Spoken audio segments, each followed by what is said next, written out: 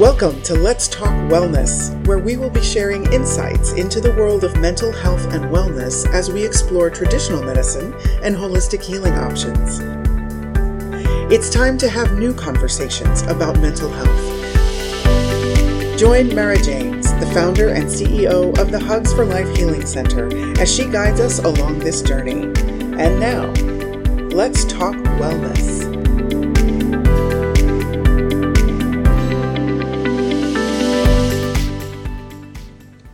Welcome to Let's Talk Wellness. I'm your host, Mara James, and I want to say thank you for joining us for today's conversation. During Let's Talk Wellness, we focus on healing, understanding, growth, and spirituality. It's part of the Hugs for Life Healing Center, a subsidiary of the nonprofit organization called Extraordinary Lives Foundation, where we are devoted to supporting mental health awareness and providing resources for children and their families. As the founder of these organizations, I have the great joy of collaborating with an amazing team of people to help bring healing to children and families around the world. You can find out all of our information at elfempowers.org, and you can see this link in show information. Now, let's talk wellness with today's guest, Vanessa Morgan. Vanessa is a licensed marriage and family therapist. Welcome, Vanessa. Thank you. Thank you for having me. So great to have you. So, of course, my favorite question, and everyone always wants to know, why did you get into this field? You know, that's a great question. I suppose it's how deep you want to get and how far you want to look back. I think the most true answer is that most therapists, I think, get into the field of healing because they have some healing to do for themselves. And in my childhood, it was kind of confusing at face value because I grew up a lot of stability. I always felt very loved, but I struggled kind of with my mental health growing up. I had some depression, anxiety, separation anxiety, which turned into trouble in relationships as I got older. And so I went to grad school. I got pregnant not once, but twice in grad school. So that was really like rocket fuel for, oh my goodness, I have my son and my daughter now. I really have to get my life together. So I started studying attachment, working with, infants and new moms and dads. And that really led me to the field of couple therapy, which is what I do and specialize in now. Beautiful. That's amazing. And I love that. No one's ever said that. Like, a lot of people get into therapy because they have their own healing to do. For me, wouldn't everybody be a therapist? Because doesn't everyone have healing to do?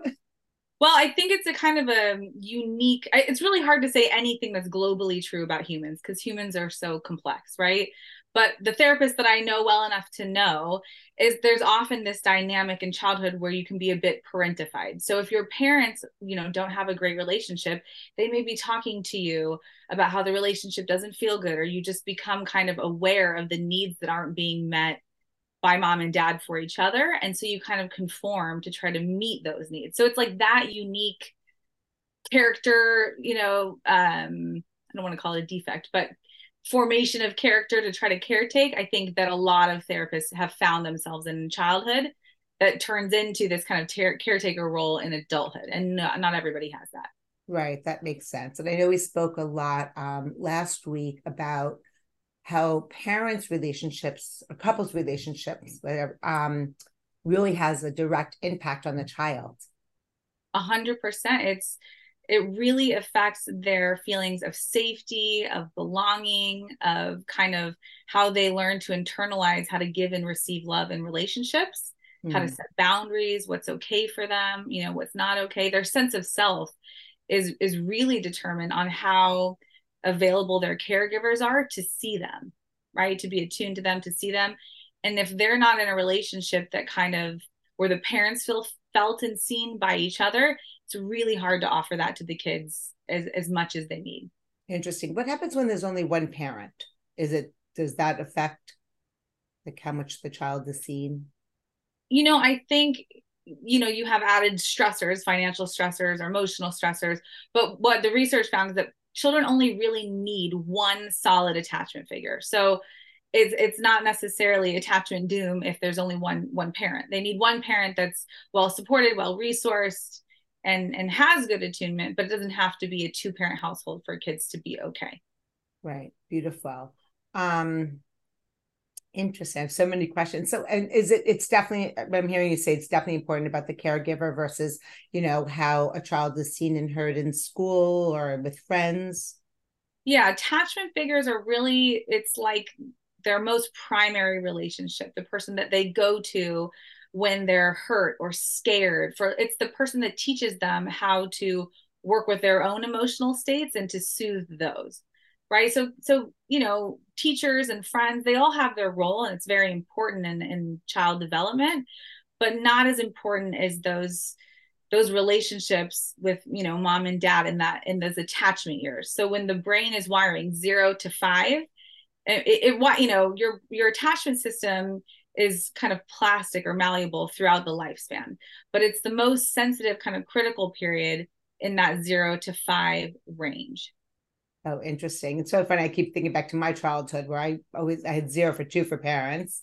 Both were mentally ill, but I thank God had a live-in nanny, babysitter, whatever you want to call it. And I think that she was able to give me that go-to safety support that helped get me through. Yes, that's a great point. It doesn't have to be a biologically related parent. It's one attachment figure that is consistent and attuned. Could it be a sibling? It can be a sibling, but that gets more compromised because that sibling is going to be parenting from a childlike place. So a sibling can offer you consistency and love, but not maybe the mental sophistication of how to deal with more complex feelings, that are really scary or really overwhelming for a child, right? They're going to have their own limitations.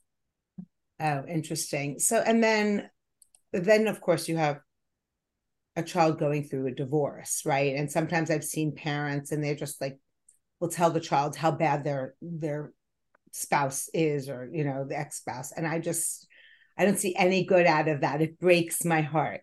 No, it's so painful, right? That so the parent that's kind of bad mouthing the other parent, there could be a lot of things going on, but you generally see that when someone has a hard time resolving grief, and so they're using the children to kind of self-soothe, is like a way of, you see mommy or daddy is bad, then I feel better somehow, right? Makes that loss and that grief easier.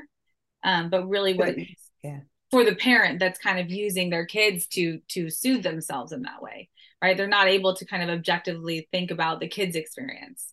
Right. So they try to draw them into theirs. So if I was a parent listening to this, I'd be, like I want to, hear like, okay, I think I have a good relationship. How do I know if I have a good relationship? Like, what advice would you give to that parent listening that's questioning, especially as moms, we're always like, wanting to be the best parent and always feeling guilty about anything and everything. So what guidance can you give there? So is the question about, do you have a good relationship with your child or a good relationship with your spouse? Great. I would say both. Let's start with the spouse.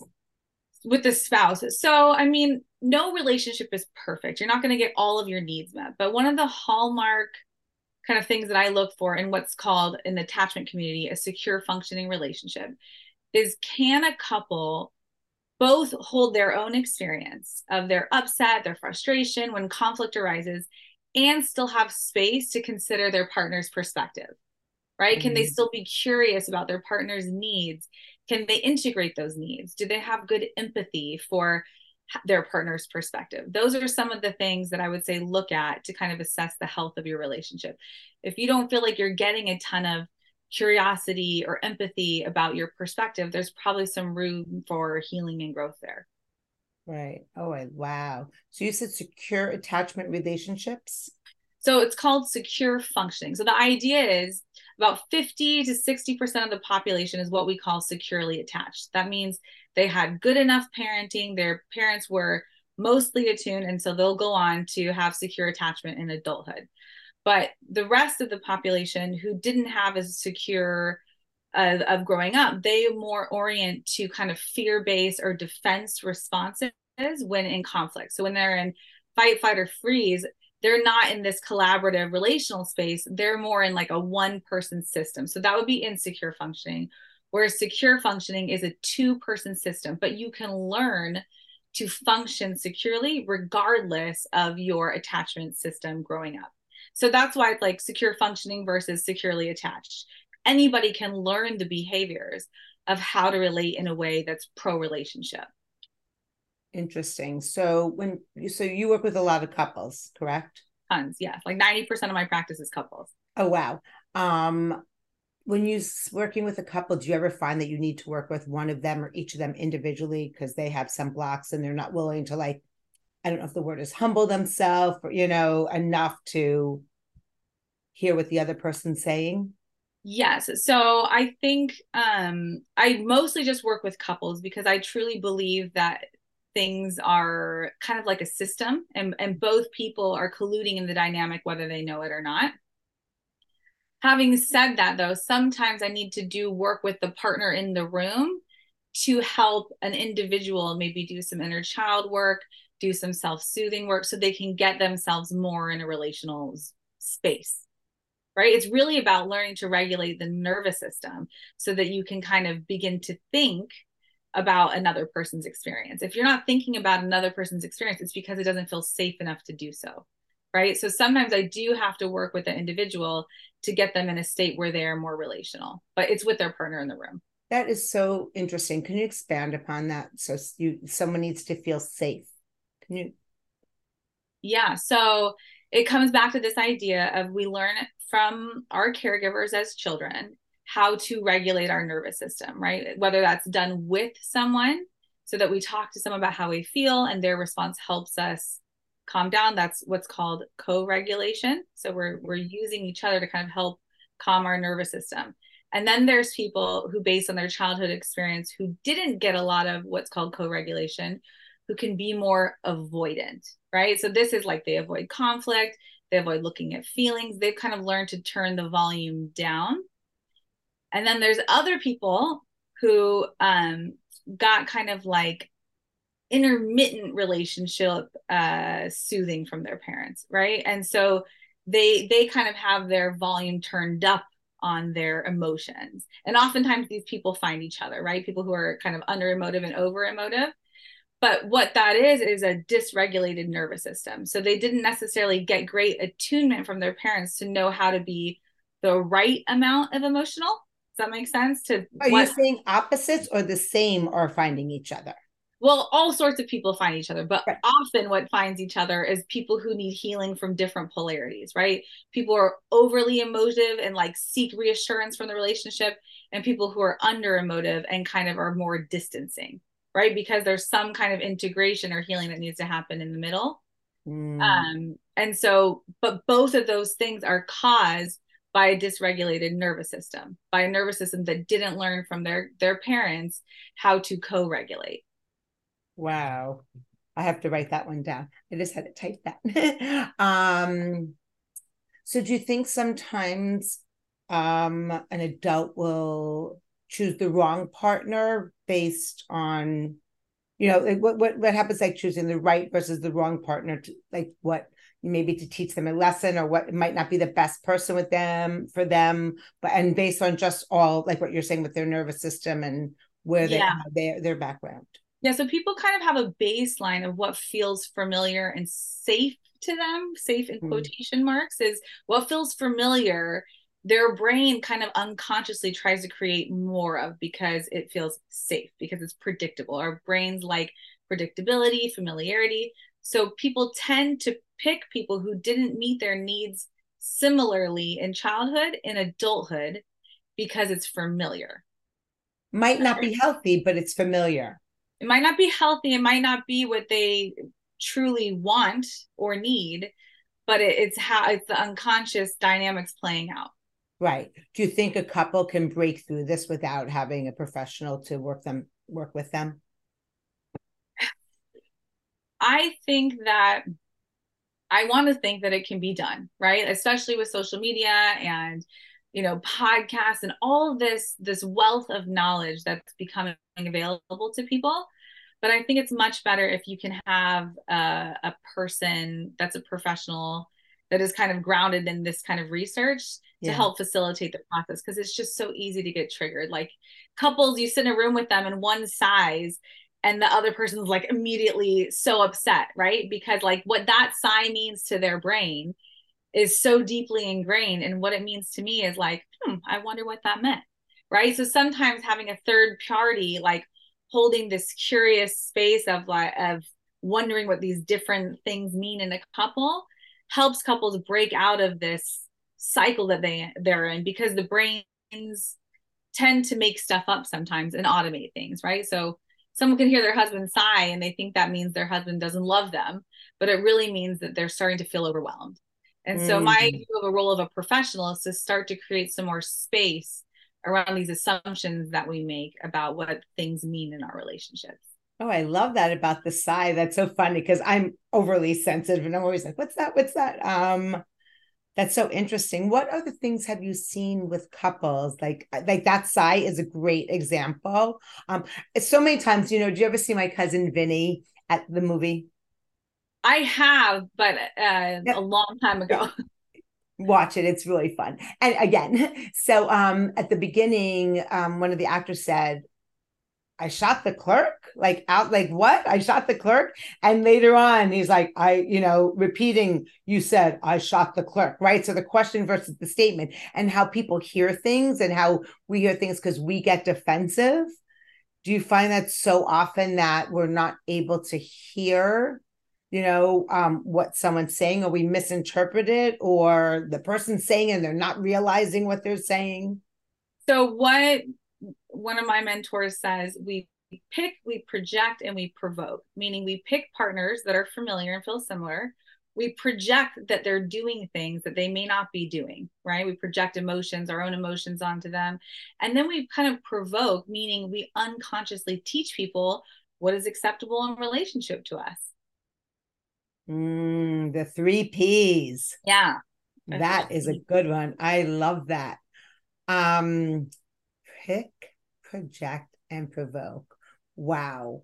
Are there some times when you're working with a couple and you see like neither are budging, or it's just not going to work, and it's best possibly if they aren't together? So I will never personally tell people I think they need to get divorced. I mean, the most time I spend with someone is once a week, right?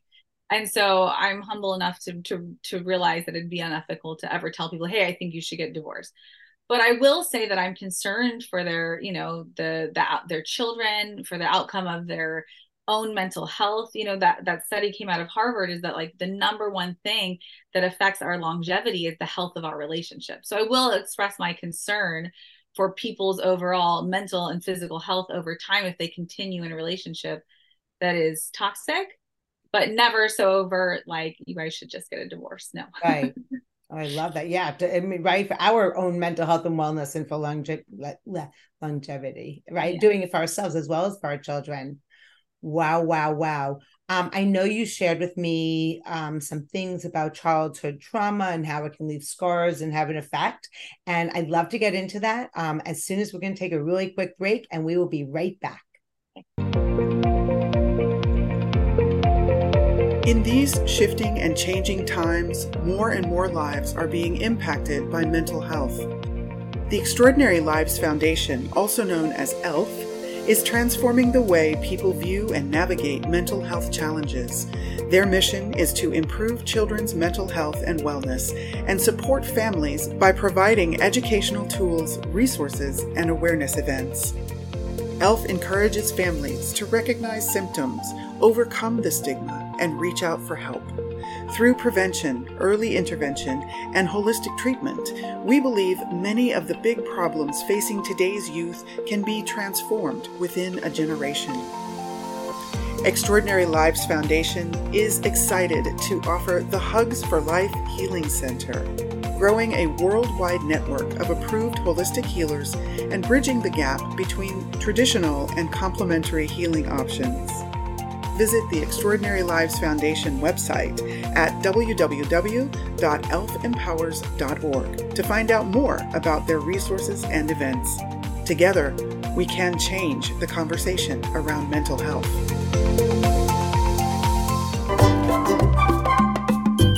We hope that you're enjoying today's Let's Talk Wellness podcast. And if you have a topic that you would like us to explore, we would love to hear from you. Simply email us at info@elfempowers.org. That's info@elfempowers.org. And now, back to the show. Welcome back to Let's Talk Wellness. I'm your host, Mara James, and today we're speaking with Vanessa Morgan, who is a licensed marriage and family therapist. Welcome back, Vanessa. Okay, so we left off talking about how if a child's bullied at school or there are different types of traumas, either what you call big T and little t, can affect future relationships. So if you can share with us about different types of traumas and then their effect on future relationships. Yeah, so I like to kind of define trauma as any experience that kind of overwhelms our nervous system. And we are left to deal with that alone. So it's kind of like this state that we can get in where we're just completely freaked out and don't know how to cope around it. And not only that, but we are left feeling like there isn't someone that can understand, that can soothe us and can help us out of that. And so by that definition, you can imagine there's a very big, broad spectrum of what can be considered traumatic to a nervous system. All right. So it could be something like bullying, and I was telling you when we were talking before, a lot of things do come from childhood, right? Or there's transgenerational trauma. You'll see kind of like ways of navigating alcoholism or abuse or things that get passed down generation to generation. But then there's certain things that like people have really nice childhoods. It checks out everything, reports very kind of nice, but then they get into middle school and they experience this kind of like social ostracism, and then that can affect their relationship growing up. So it's not just childhood like mom and dad stuff. It's also social, how it affects, how your teenage years affect you and how much you felt included. So a lot of what affects our trauma around relationships is this sense of belonging. Do we belong? Do we belong to this person? Do we belong to this larger group? And when the answer is no, we can form some trauma around that. Wow. Yeah. You made me think about like that sense of belonging and the sense of feeling lonely, right? I saw Oprah interview Dr. Vivek Murthy, US Surgeon General, a few months ago at UCLA, and he said that we are in a pandemic where 1 out of 2 Americans are feeling lonely, and it's going to take a spiritual awakening to change that. And I mean, it's just, COVID has not had a great effect on that. And it's just, yeah, it's unbelievable, right? Well, and we're like a Band-Aid society, right? We're like, oh, we'll just drink or eat or buy more of this thing or scroll on social media. And so our bodies is where our trauma is stored, right? It doesn't have a chance to kind of release that trauma unless you're very conscious and very intentional about it. And so the body, so talk about that. That's really interesting. The body holds it. And how would you really, I mean, is it going out for runs, going to release it? Is it something you're working on healing and emotionally has to be released? I know there are some healers. I've worked with a shaman that's like release stuff from my body. So how does traumas from the body get released? So this is like newer research, right? This is kind of like cutting edge research in the last like 10 years. We're really realizing that trauma is stored in the body. And so some of it's still a mystery to me where I'm like, please help me understand how trauma is stored in the body. And I wish I had a very eloquent answer for you. And the answer is, I don't know totally how to explain it, but that's what the research is kind of showing us. And there are many ways to kind of release it. And I think like talking about it and emoting about it is the beginning. But when we learn to kind of connect our talking about emotions where we also feel it in our body, and start to connect the sensations that we feel in our body when things start to happen in our lives. So say our spouse says something to us and you feel this contraction in your chest or in your solar plexus, you might want to start tuning into your body and wondering, okay, what is my body telling me? And it's oftentimes your body's telling you, we've bumped into an old memory, something that feels threatening here, or something that we need to set a boundary around. But the problem is people tend to ignore those cues and then don't end up setting that boundary or don't end up communicating that need because they're so checked out. And so the relationship suffers because we're constantly teaching, like I said before, our partners how to love us and treat us. And so if we're not tuned into ourselves and our own body and our needs and our feelings, how's our partner going to know what we need? Wow. Oh, wow. That's That is so amazing. So are there a handful of things that you could recommend that a parent can look at in their child to see what's going on, if there's anything that they need to be aware about? And sometimes I always say, like, our parents did the best they could and we do the best we could, and of course to help us not feel guilty, because what mother doesn't, or what parent does, no, mostly mothers, mother doesn't feel guilty, but how to see, maybe take the temperature of where their child's at, if there's anything that they need to help them with or get them help with. Yes. So I just want to reiterate again, there's no such thing as perfect parenting.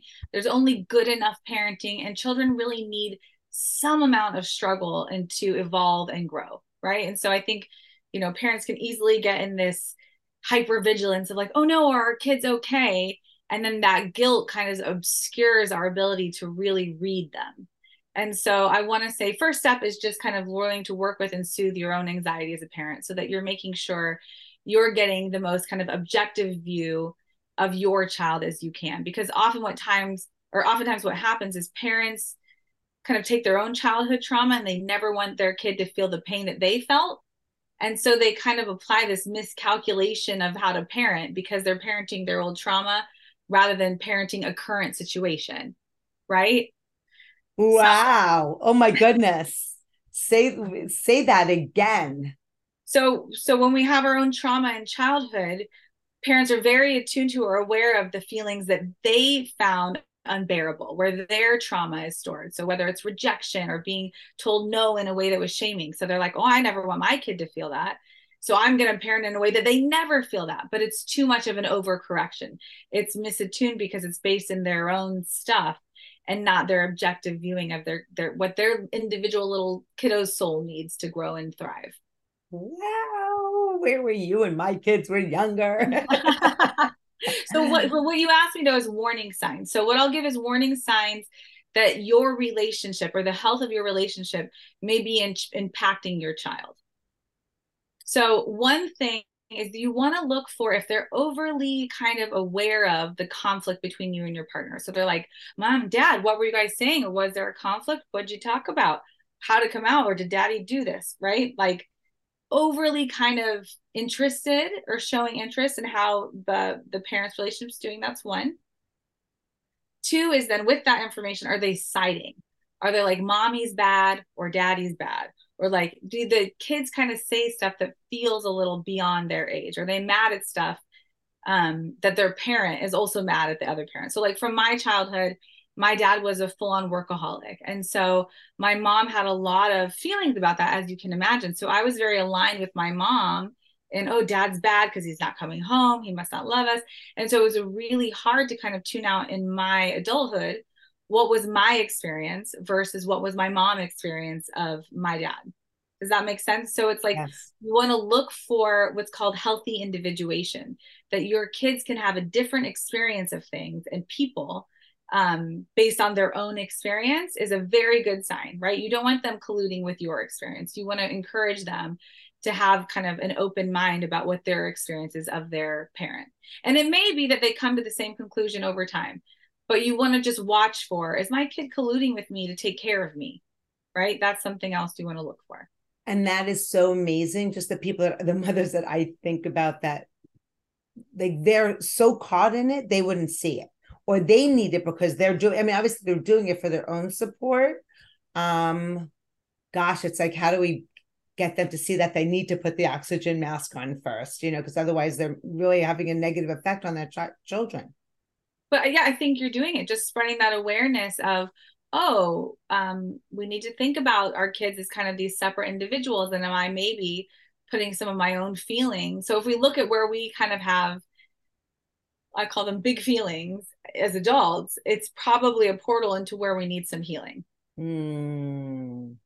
Yeah, I'm projecting onto everything onto the children. So profound. And I definitely see younger generations having children, like my generation, the parents, parents taught, they parented out of fear, right? So there was no like emotional intelligence and all that. So now teach, like, and how do parents, like, how was I to teach my children about emotions when I didn't learn about them? And that's, we're focusing on young children in school, but also the parents, sometimes maybe the parents, sometimes children, sometimes they're teaching the parents, and it's so amazing, watching it. But it's, you definitely have like this, parents like in the middle of parenting, that they were out of fear, the children that are so, woke and in touch with their emotions. And then these parents that are just like, what is going on? Yes. I mean, two things. I think if we as parents can kind of orient to this idea or this mission of being cycle breakers, is that we're going to do what we can. We're not going to do it all perfectly, but we're going to at least try to be conscious and go into things with some curiosity and awareness. Because I think it was Einstein that said you can't change something at the same mental level that it was created at, right?